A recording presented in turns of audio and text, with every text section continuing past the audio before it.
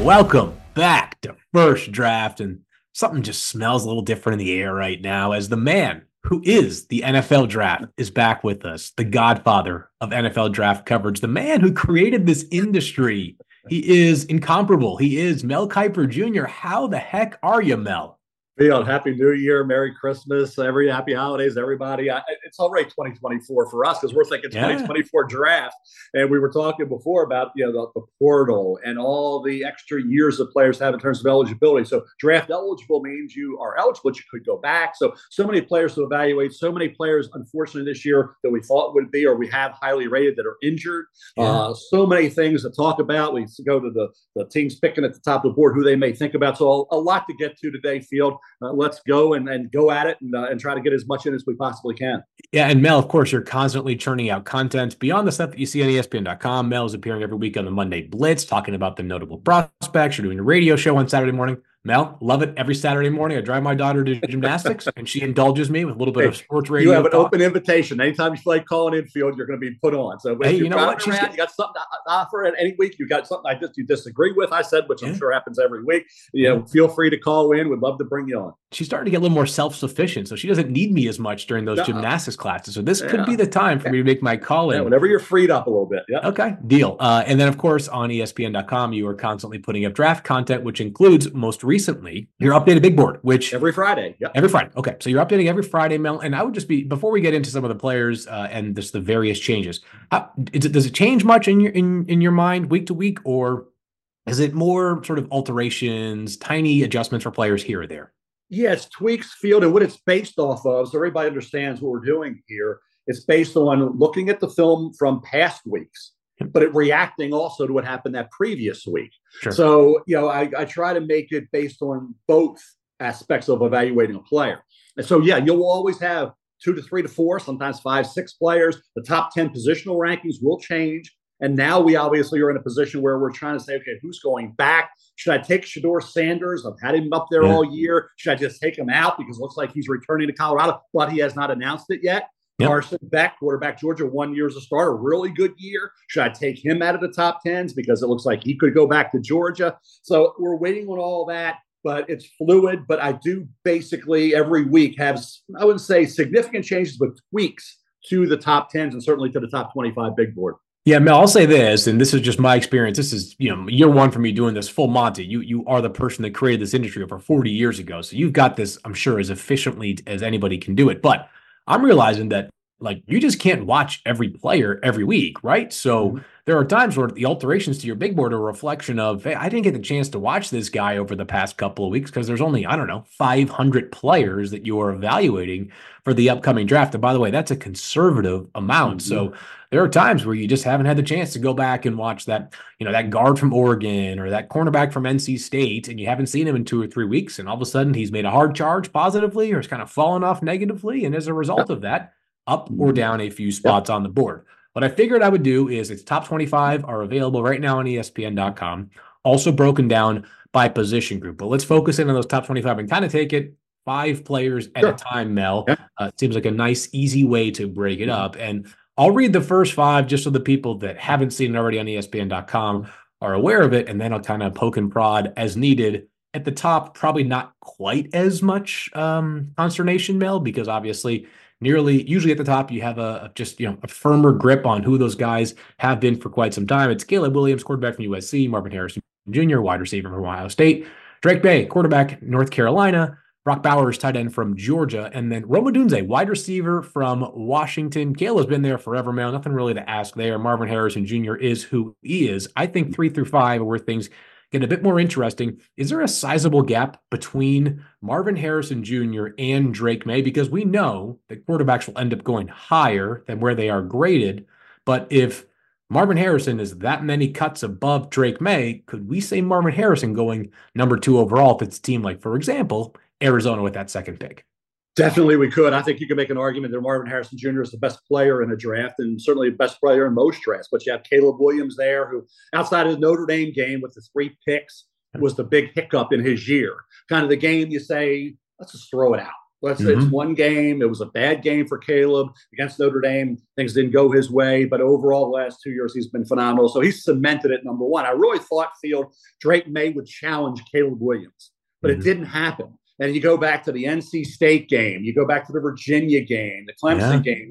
There were some missed throws, some missed opportunities, some errant throws, some inaccurate throws where there were no reason for that shouldn't happen. But he had a new coordinator, new receivers, so you got to factor that in. I think, and he's young. Think about age of Drake May. He's 21, turns 22 in August, so he'll be 21 when the draft takes place. All those factors make you give him a little bit of the benefit of the doubt. But I do think it's going to be interesting. We'll get to the next group, which includes Jaden Daniels, who could challenge maybe Drake May. But of that top group, I think Rome Odunze I'm excited about because I saw consistency week in and week out. You didn't have Jalen McMillan. He was hurt early on. He was a heck of a receiver, came back late and really finished strong. But that whole middle period, they didn't have McMillan, yet he was able to go out and consistently get open and make big plays week after week. And he's going to test off the chart. So I think Rome Odunze, to me, if it wasn't a Marvin Harrison, in most years, he would be wide receiver one, I think, for everybody.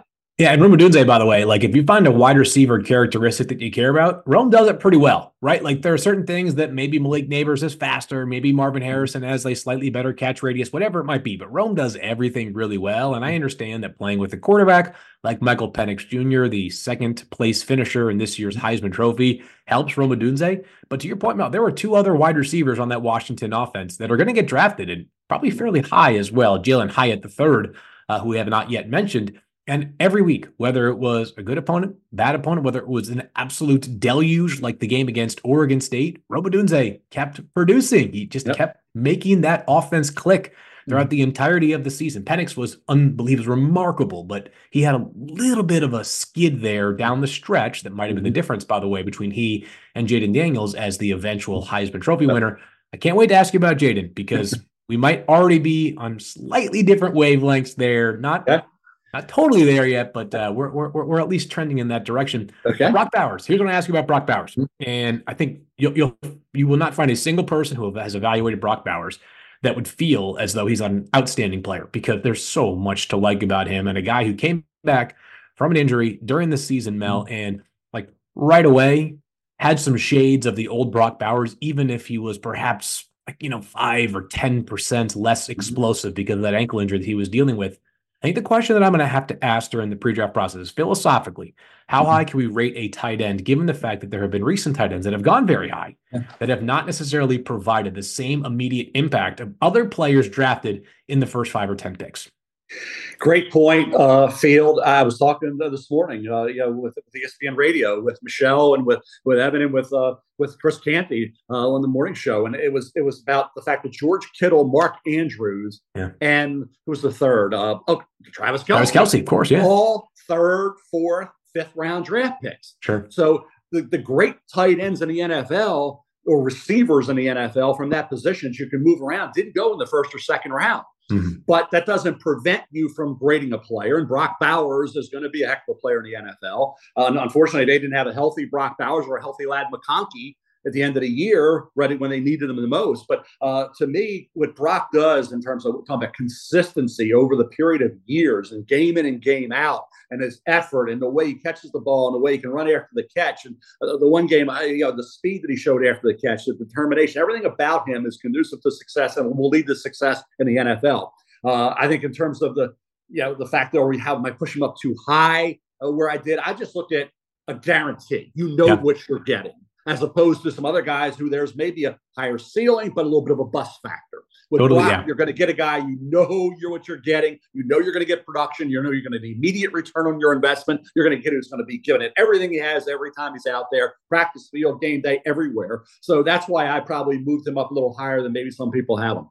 Yeah, I think the floor is just so immensely high for Brock Bowers. And by the way, I remember him coming back, and one of the first games back was Auburn, and he makes a catch over the middle of the field with one hand, and you're just like, wow, that was amazing. And then the very next play, Mel, he makes an even better catch once again, and you're just like, oh, I'm reminded of why this player is regarded as such a high floor prospect. I think to me, the path for Brock Bowers, if he goes in the top 5, 8, 10 picks, would be one of these teams. Maybe the New York Jets as an example, who has a Pro Bowl caliber quarterback but is drafting higher than they should because of circumstances like the Jets, right? Obviously, Aaron Rodgers gets injured. He goes to New York. He could have a monster season right away. Where I think NFL teams, I think, have to make a calculation is if you're in the top 10, it might well be because you either have a quarterback issue or you have a playmakers issue. How many offenses can be run through the tight end as their number one passing game option, which is a question that Brock Bowers and the team that drafts him may have to answer. But he's an awesome player. I mean, we're nitpicking here at the very top. Tight end number 1, player number 4 for you overall. Let's go to 6 through 10. And you mentioned Jayden Daniels, obviously a part of this 6 through 10 group, but not before Shedeur Sanders, Olu Fashanu from Penn State, the left tackle. Very, very, very good player. Jayden Daniels, Malik Neighbors, and then Laiatu Latu, the outside linebacker and pass rusher from UCLA, who had just a monster season for the Bruins here. Shedeur Mel, you already mentioned, like there's a chance he returns. It certainly seems like the prevailing thought is he will return to Colorado for one more season. So let's get through the rest of this top 10. And I want to ask you about Jayden Daniels then, because you did talk about it a little bit. He has made as hard of a charge as I think probably anybody in the draft this year in terms of boosting his stock. By the time we get to April, are we sure that we won't be talking about Jayden Daniels as the second player drafted in the entire proceedings? He could. I mean, what he did, people were, I would say, late to the party, but you had to be a little hesitant based on last year. There's some things he had to get his eyes up, see the field.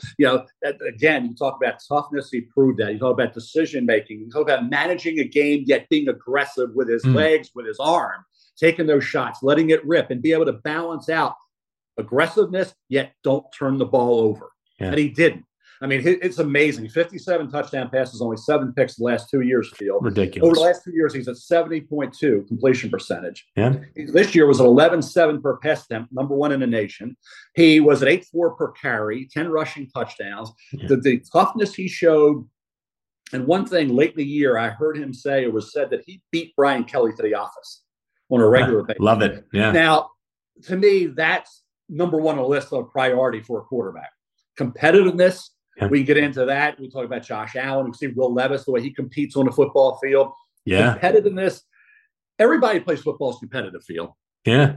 But the level of competitiveness, who's the 10, who's the 5.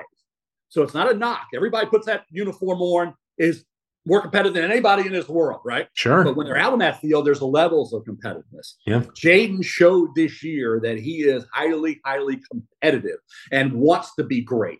Yeah. And will do what it takes to get his weight up to 206, yet also being in that film room and studying the opponent, getting better, trying to figure out what he needs to do. So from that standpoint, Herm Edwards recruited him and coached him. Yeah. Herm on Monday Blitz compared him to Randall Cunningham. Wow. Now, you think about the league, you think about what we need, dual threat. Yep. Yeah. To me, Jayden, the actions now, you say, hey, Brian Thomas Jr. and Malik Neighbors helped him out a lot, right? Lacey as well. Some good players around, but the O-line wasn't great. He didn't have, to me, he did some things that when it broke down, the ability to run around, elude, evade, and run through contact field was really impressive. I kept moving him up to the point where I waited. I didn't want to put him into 25 prematurely, so I want to see what Michael Penix did, Bo Nix did, and let it really shake out. What Shedeur going to do? How's he? And then when I said I put him in the top 10 because to me, what's he lacking? And I'll go to you, Phil. What concerns you with him? Am I too high on him? No, I don't look at anybody else's ratings, Field. I don't want to know anybody else's rating. You're telling me what you have for the first time. Matt Miller, Jordan Reed, for the first time when we talk, will tell me what they think. I'll be curious. Where do you have him on your board, and what do you think about Jayden Daniels right now? My first top 25 will come out, I think, right after the college football national championship. So we're still about a month or so away from that. I believe Jayden Daniels will be one of my 5 top players, and I think he'll be the second. He'll be the second quarterback in my rankings, behind only, of course, Caleb Williams. And if you ask, so let's talk about the concerns. If there are concerns for Jayden Daniels, I think the one that people are going to latch onto the most during the pre-draft process, Mel, is he had to get up to 206 pounds, right? We're just, 10 months removed from dissecting Bryce Young's weight left and right and left and right. Now, Jayden obviously much taller, so you're not dealing with the concerns about seeing over the offensive line or being able to throw past, the branches of these defensive linemen, putting their arms up in the air. Probably the fact that he's a little bit lighter, and if you are a running quarterback, taking big hits, obviously that frame comes into focus a little bit further. Some might have an issue with the fact that he is going to be 23 years old. He already is. He turned 23 3 days ago, Mel, a little bit older than Drake May, who, as you mentioned, turned 21. They're 20 months apart. So Drake has the nearly 2-year, I guess, advantage over Jayden Daniels.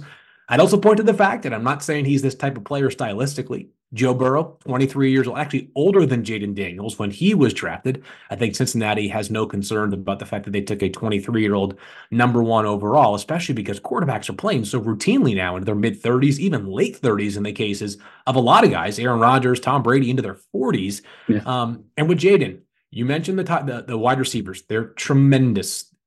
And I get that. And I understand that you always have to do your best to dissect the quarterback from the receivers and the receivers from the quarterback. But there was a lot that did let LSU down this year. The offensive line, as you mentioned, very, very young. The defense was terrible, right? The competition every week in the SEC, every single week, especially in that SEC West, is as stiff as there is for any quarterback in the country. And there were games that LSU was put on the back of Jayden Daniels, and he carried them to victory. And we talk about clutch production. Think about all the one-score games this season, Mel. There was a time, I think it was like 3 weeks ago, we were already like at the record number of games decided by one score, like let's call it week 11, through week 11 in NFL history. All these one-score games, you ask me, who has shown more in pivotal moments this year, and I don't care whether it's Jayden Daniels versus Drake May or Jayden Daniels versus anybody, nobody has done more in big moments than Jayden Daniels. The Missouri game, they have no business winning that game. They end up putting up 49 points, including a late touchdown from Jayden Daniels. Florida game, where he accounts for 300 yards, almost 300 yards as a runner. It's unbelievable 5-touchdown performance. I get it.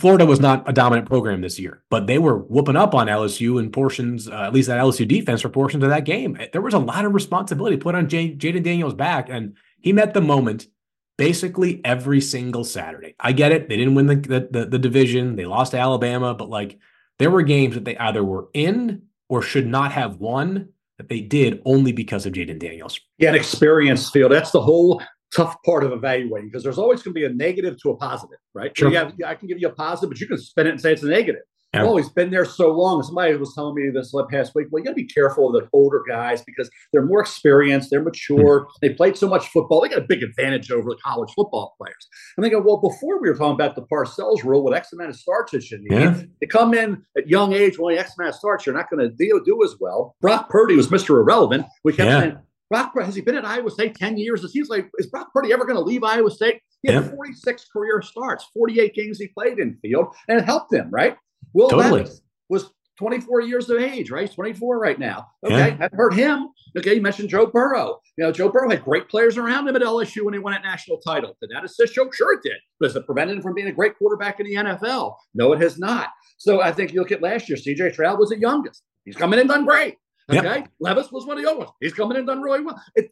At the end of the day, it hasn't mattered, really. It really hasn't mattered. Right. To your point about Jayden and the clutch performances, he needed on those drives. He knew, I got to score on this drive. I got to score on this next drive. Our defense can't stop anybody.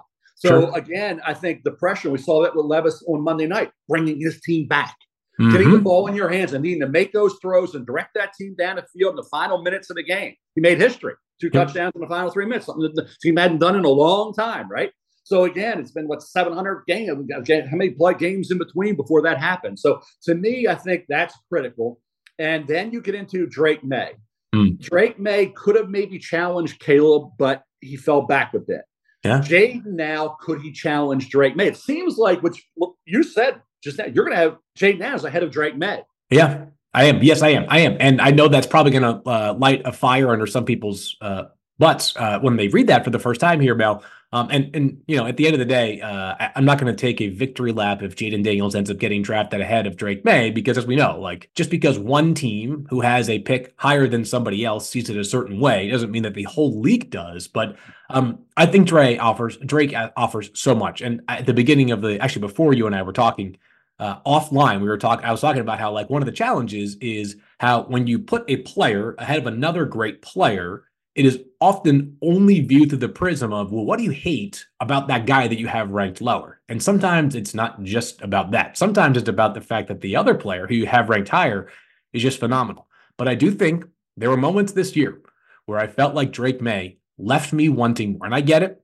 Wide receiver room until Tez Walker showed up, of course, had that weird situation with being ineligible for about half the season, was not nearly the group that someone like Jayden Daniels is playing with. But I also think it's a different conference, right? The strength of schedule that he's facing every single, like you were talking about, like, games against like, Duke and Appalachian State and, teams that I think if they go to the SEC are probably, very much the bottom feeders of that conference. So the challenges that Jayden faced every single week. And while Drake May is an excellent runner, he led North Carolina in rushing back in 2022. Jayden is by far the most dynamic runner of any quarterback that's going to be drafted high in this year's class. So Jayden offers that dual threat versatility.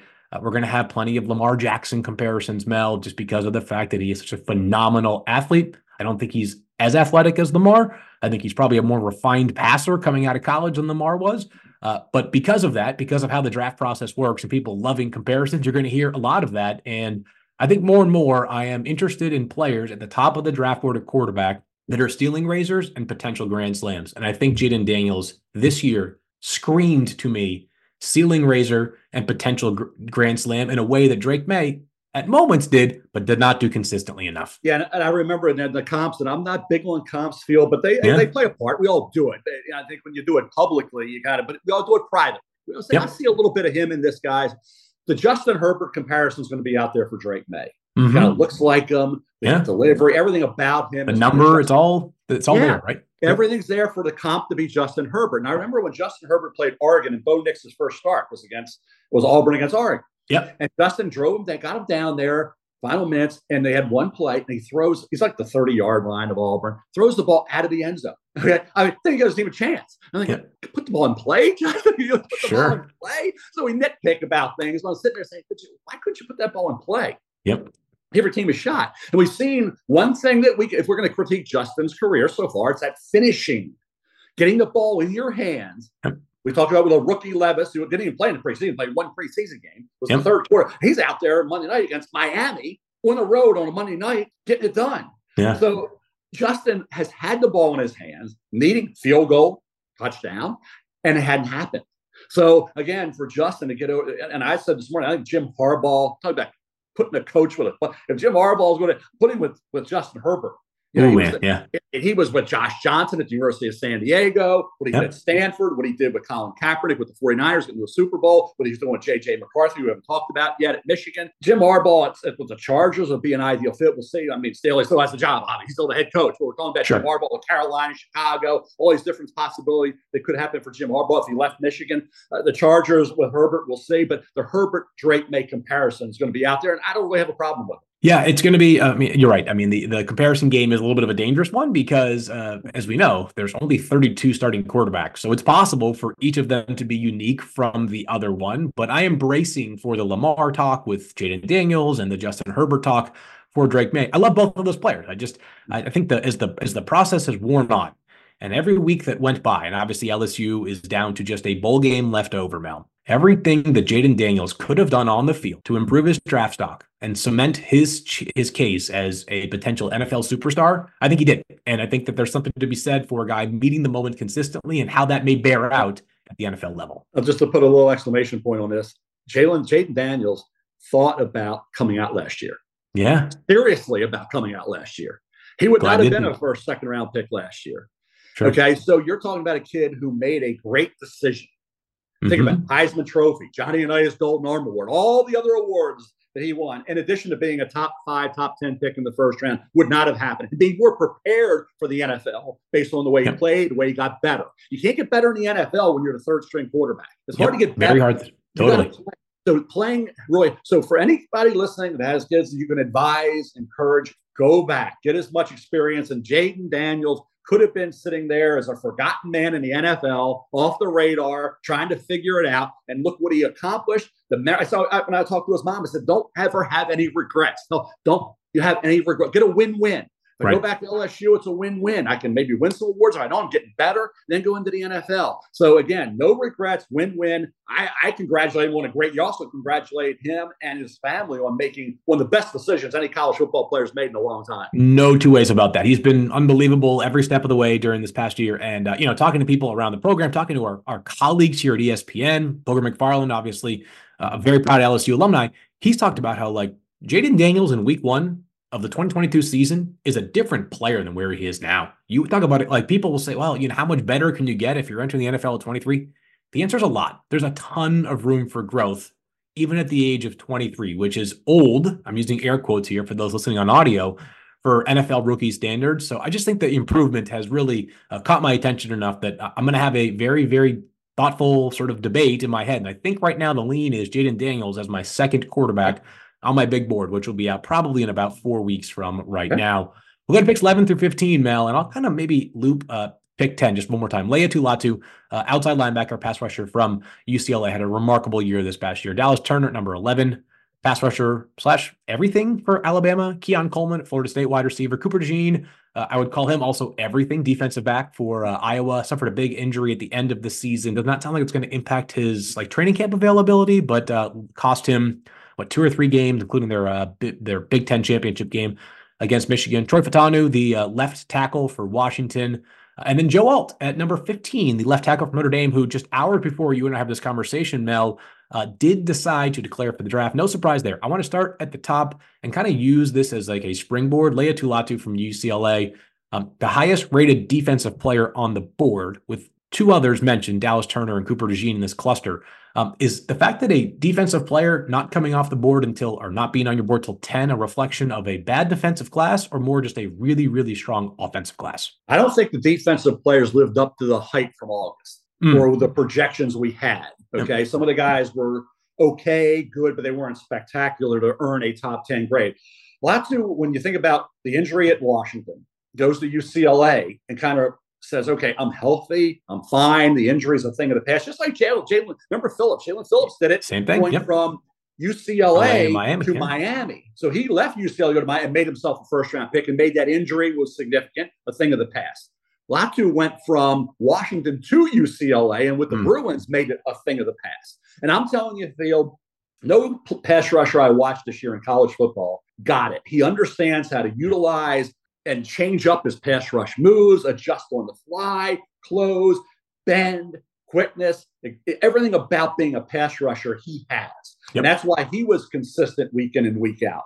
And yet Gabriel Murphy on the other side opened up opportunities for him, as he had a really good year on the opposite side of that UCLA defense getting after the quarterback. For Latu, if the medical comes out okay, and we'll all hear other stuff come combine time, but to me, pass rusher-wise, he was the best in the country week in and week out. Most nuanced for sure, to your point of skill. I think athletically, if you put him and Dallas Turner and a couple and Jared Verse and a few others in the NFL Combine, Latu may have the least impressive numbers, right? But in terms of if it was a pass rush summit, Latu was leaps and bounds better than really anybody in the country. The sack production really showed up. And just for those that don't really know his story, Latu started his career at Washington and then medically retired. He was done playing football and was out for a year and a half, basically, and then was able to resume his career because of this neck injury, was cleared to play at UCLA, as Mel mentioned. So this is a comeback story, but as Mel also referenced, with Jalen Phillips, nobody doubted the talent of Jalen Phillips a few years ago. It was that some doctors were not comfortable signing off on Jalen Phillips coming out of Miami after he was forced to retire at UCLA. So no matter what happens over the next 4.5 months prior to the draft, one thing I'll remain consistent on with Latu is that there are some things that you and I may not be privy to within a team's facility that's going to influence their decision and their evaluation of Latu more so than any other prospect that we are at least aware of right now, because neck injuries are not one to be messed around with. But he is the top defensive player in your rankings. He and Dallas Turner will be an interesting. I think the debate there, Mel, is going to be ceiling versus floor to bring that construct in once again, right? Because I think Laiatu Latu, if he played, if you told him we're going to do 3 practices to get you ready on Sunday, he'd probably get an NFL sack. He's that sort of nuanced, skilled, it just advanced, right? But Dallas Turner, if you told me which of those guys has a better chance to become like a 5-time Pro Bowler, I think it's Turner because of the unique athletic traits. Am I seeing it differently than you? No, Turner did. I thought played better and got better as the year went along. Chris Braswell on the other side did a really good job. But you're right, that's going to be a battle we'll follow throughout. The other battle, and doing the next tier, is that wide receiver battle after Marvin Harrison Jr., because we have Malik Neighbors and we have Keon Coleman. And there's going to be opinions all over the place because Malik Neighbors, to me, has special qualities. And the Special. one thing I love, and on the field, I love what I saw. But when you hear him say, hey, in Louisiana, when Jaden came here, we're a little different down here in Louisiana. Yeah. We play through injuries, ankle, tape up, and go out and play. Toughness to deal with things. He had a play here, mistake here, and he comes back. He still gets it done. Last year, he had the fumble punt and all. So again, Malik Nabers is a special kid. Keon Coleman is a special talent who was quiet in some games, had some drops, talent off the charts. Keon Coleman is really interesting. And I think that debate between Odunze, Coleman, Nabers is going to be fascinating moving forward. But I think the way I line them up right now is Odunze, Nabers, then Coleman. Yep. And you can't forget about this other group of receivers like Adonai Mitchell from Texas, Xavier Worthy from Texas. I mentioned McConkey. Xavier Legette from South Carolina is a really good player. Brian Thomas Jr. too, right? Brian Thomas Jr., the other receiver we talked about with his, you talk about catch radius, the size, and the way he plays. To me, this receiver group is the best in the draft. I think you could have field, I'll just say an over-under for wide receivers in round one. I'll ask you this. If I set the over-under for wide receivers at 5.5, 6, what would you do? I would take the over. I think it's a 6 wide receiver first round. Now, there's 4 that are locks. All right, you talked about them. Marvin Harrison Jr., Rome Odunze, Malik Nabers, and Keon Coleman. Lock, stone cold. I would bet my money on it. I bet my mortgage on it right now. Then between the players that you just laid out, if you told me and this is the trick of doing grades as round grades. If you ask me, does Brian Thomas Jr. look like a first round pick? Yes. Does A.D. Mitchell look like a first round pick? Yes. Does Xavier Legette look like a first round pick? Yes. Does Ladd McConkey look like a first round pick? Yes. That's 4 more on top of the 4 that we started with. That's 8 right there. Does that mean that all 8 will go in the first round? No, because obviously they're going to be teams that don't necessarily have as pressing of a need for wide receiver. Xavier Worthy, another one that obviously is going to generate that kind of conversation, Mel. But I think the answer is 6+ because, I mean, there are other spots in this draft that just leave a lot to be desired. And I think that the wide receiver gaps are going to be plugged in. And as we're seeing right now, Mel, it's a quarterback-driven league, but a guy like Tyreek Hill is showing us that an outstanding wide receiver, and Deebo Samuel over the past few weeks, like those guys can change the offense in a major material way. And what I think is cool about this wide receiver class is you kind of have a little bit of everything, right? If you put Ladd McConkey and lined him up next to Xavier Legette or A.D. Mitchell, there's no way. I mean, McConkey and Mitchell were teammates at Georgia for a couple of years there. Those guys are like whole different body types, right? But both of them get the job done at an incredibly high level, which is why I think each could very well be a top 32 pick this year. Great points, Field. And I'll tell you, this other wide receiver that we haven't even mentioned, Malachi Corley at Western Kentucky. Love him.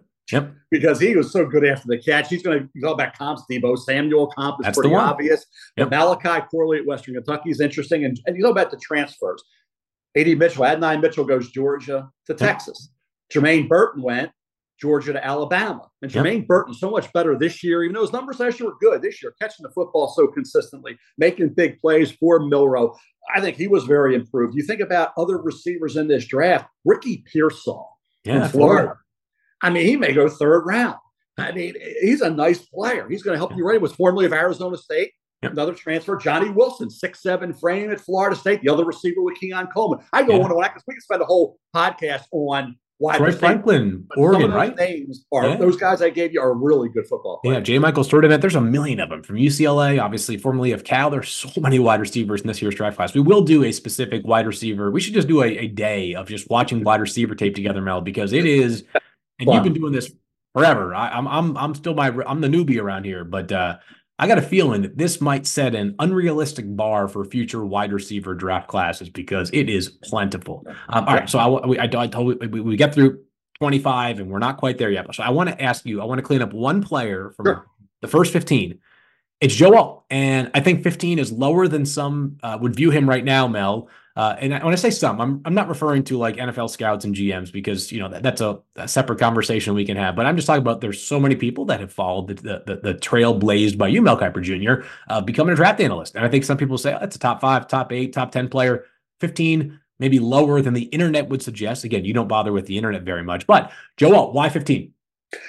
Basically, because 8 to 15 have the similar grade. So you're really splitting hairs there. So you would say 15, he could be 8, could be 9. It's very similar grade. I mean, based on they almost have the same grade. It's just when you stack them up, it's basically how I put them in.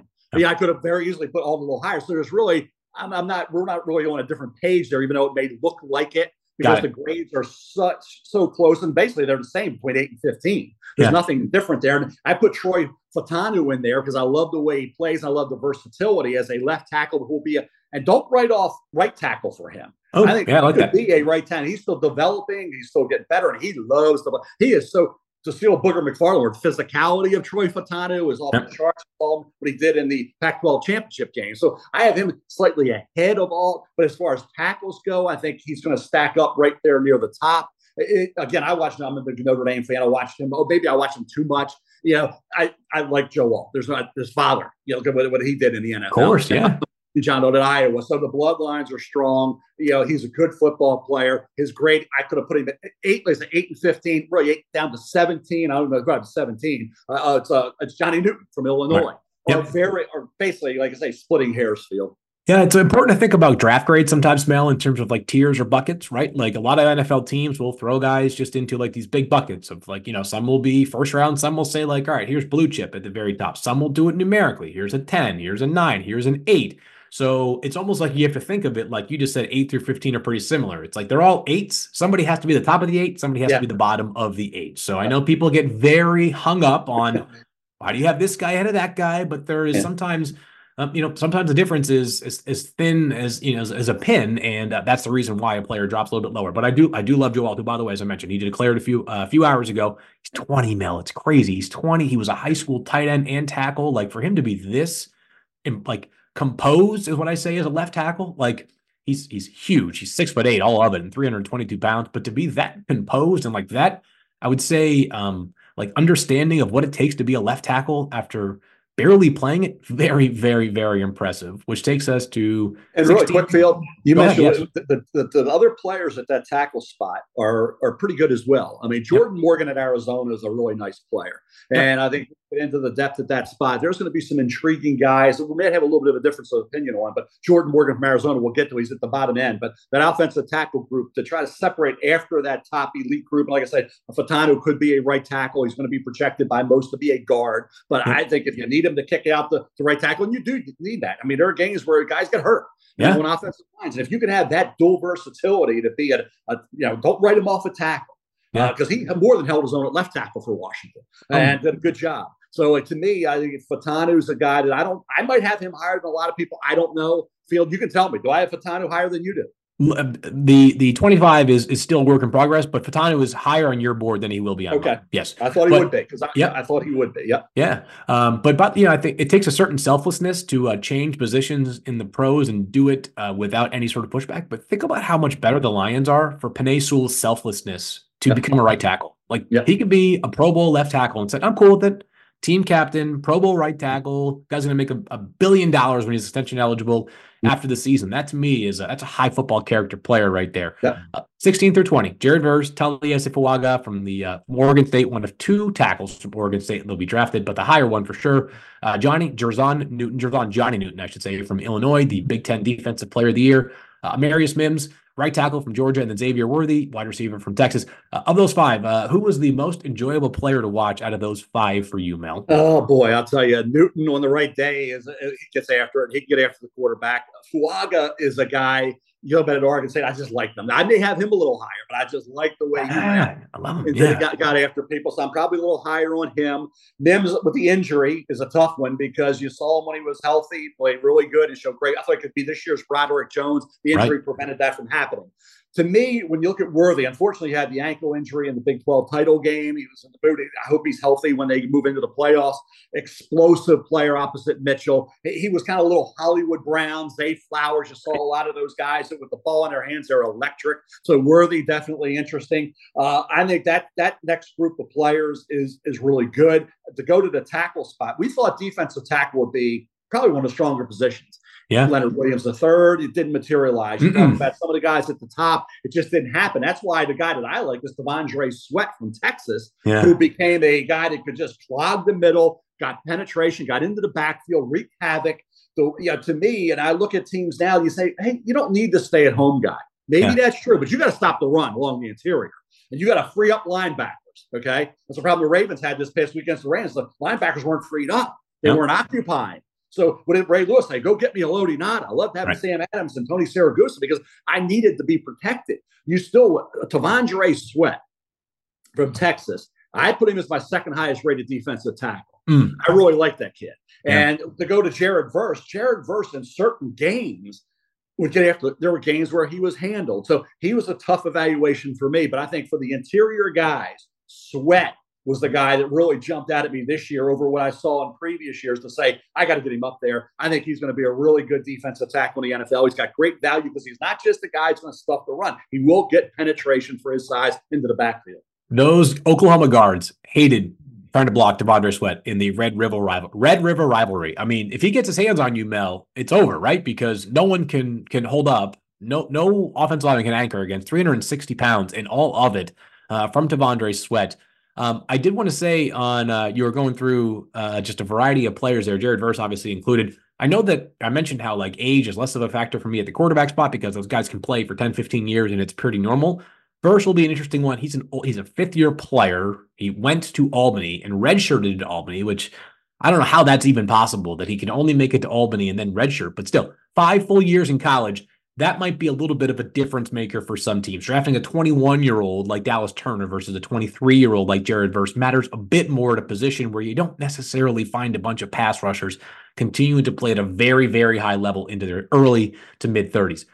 21 through 25 here, Mel. We can do this all day, by the way. But Kool-Aid McKinstry, cornerback from Alabama, recently named an All-American. His teammate, J.C. Latham, right tackle at Alabama, awesome player. Kamari Lassiter from Georgia, and Nate Wiggins, back-to-back corners out of Clemson, Georgia and Clemson. And then Jordan Morgan, the left tackle from Arizona, had a great year this year during an awesome season. Jed Fish did a remarkable job with that program this year. They are certainly on the up and up. Player that I will be selfish here for a second, Mal, and say that when I had my first positional rankings that went up probably a month or so ago, player that I had the most immediate remorse over, and I told our editors, the great Dame Beavers and Ben Arledge, I said, my goal is to not be sitting there 5 minutes before you guys hit publish and here are the 10 things I want to change. I can't promise that, but that's my goal, was Nate Wiggins from Clemson. You got him at 24 here, and you have him like second or third amongst your corners. Yep. Do you view those 3 corners, because you have Cooper DeJean, do you think, actually, Cooper DeJean, do you have him, like, are you evaluating him as a corner, a safety, or is it like the team will decide? I think the team will decide he can be a corner. Cooper DeJean, to me, I think corner, something safety. All I know is he's a heck of a cover guy and he tackles. He's unbelievable, so smart, so instinctive. And he had the punt return against Minnesota for the touchdown call back to the invalid fair catch signal was ridiculous. But he can do so many things, and you know what you're getting. So and he's going to be ready, as you said, Field. He'll be ready to go. I think Kool-Aid, I would say, grew on me. I thought am I overrating him a little bit? I don't. You got to be careful of handsy, grabby corners. Yeah, I didn't see that as much from him. I didn't see. I thought Lassiter was really good in coverage, and you got to be able to turn. That's one thing. Brandon Stevens with the Baltimore Ravens really improved. He was a former running back, corner at SMU. He's at the Ravens. He frustrated. He'd be in coverage and had the guy, and he wouldn't look back and get a penalty or let the ball be caught. This year, he's improved dramatically in that regard. I think Lassiter is glued to that receiver, and then he'll look and he'll play the ball. So, and Wiggins improved in that aspect as well. He has the length. So the length combined with the ability to play the ball, handsy, grabby. You see this, like the one thing that drives me nuts, and I almost there's a lot of things almost thrown through TVs, okay, is third down and long penalties on a defensive back. Totally. Yep. The gift first down that you didn't earn, that was a little handsy, ticky-tack, if you want to say. Sure. If you're doing that in college, you've got to break that habit in the NFL. You have to. So you can get away with it in college where they don't throw flag after flag as much. But in the NFL, you see this frustrating third down penalty that kills you. Totally. And I think those guys got better in those areas to allow them to be positioned where they are on the big board right now. I think Nate Wiggins will end up being my highest rated corner when it's when that top 25 is out here, Mel. And they're all very, very good and had really strong seasons. As I mentioned, Kool-Aid was named a first-team All-American, and deservedly so. I thought that he's got there are some limitations, right? He's definitely not the biggest out of those guys, right? He is he's not going to be this really true impact player in the running game, which some teams really, really covet. Those guys that have that Devon Witherspoon aspect to them. But Nate Wiggins, I'm going to make this somewhat reductive.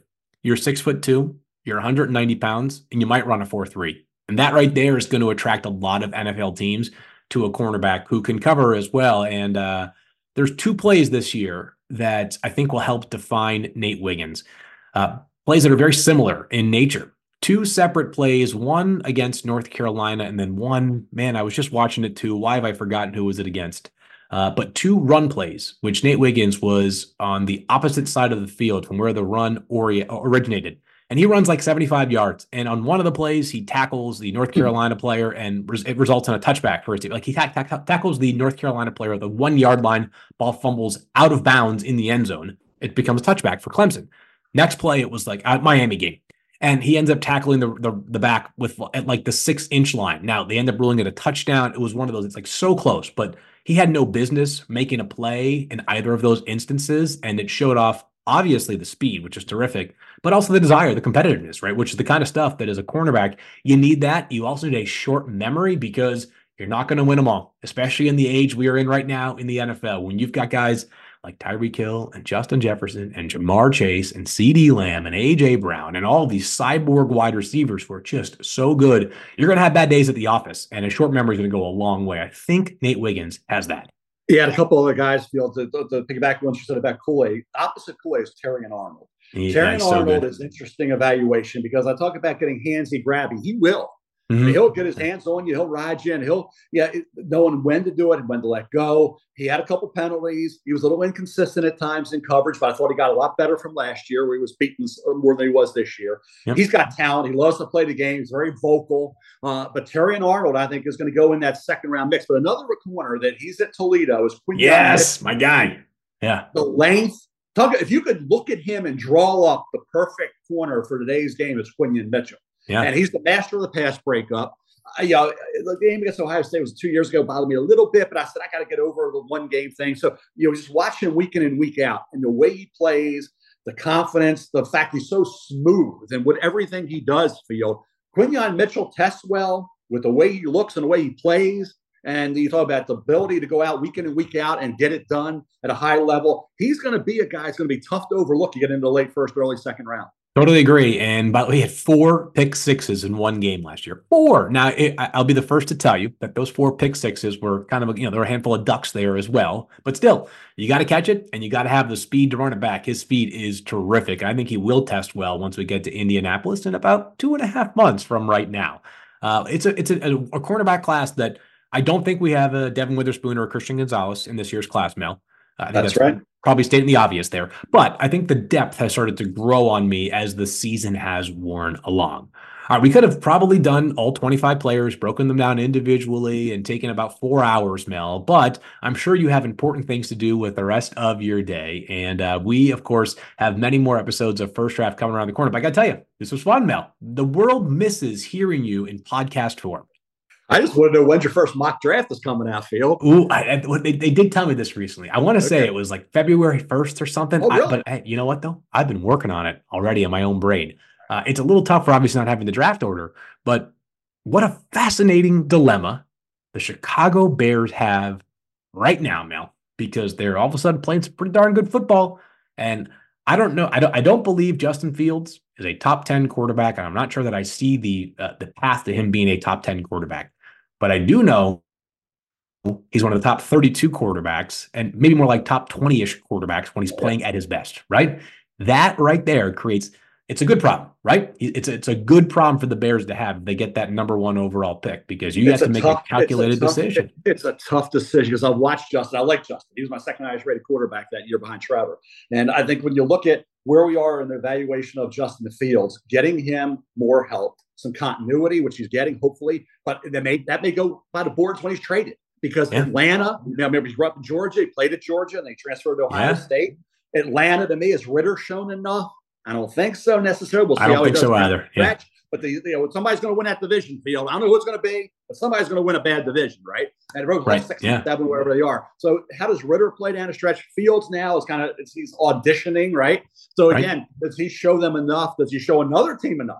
Because they want him to play good for them, but they also want him to play really good to get him really to say, hey, go get this guy. We want draft picks in return. They don't have a second. They gave it up for Montez Sweat, right?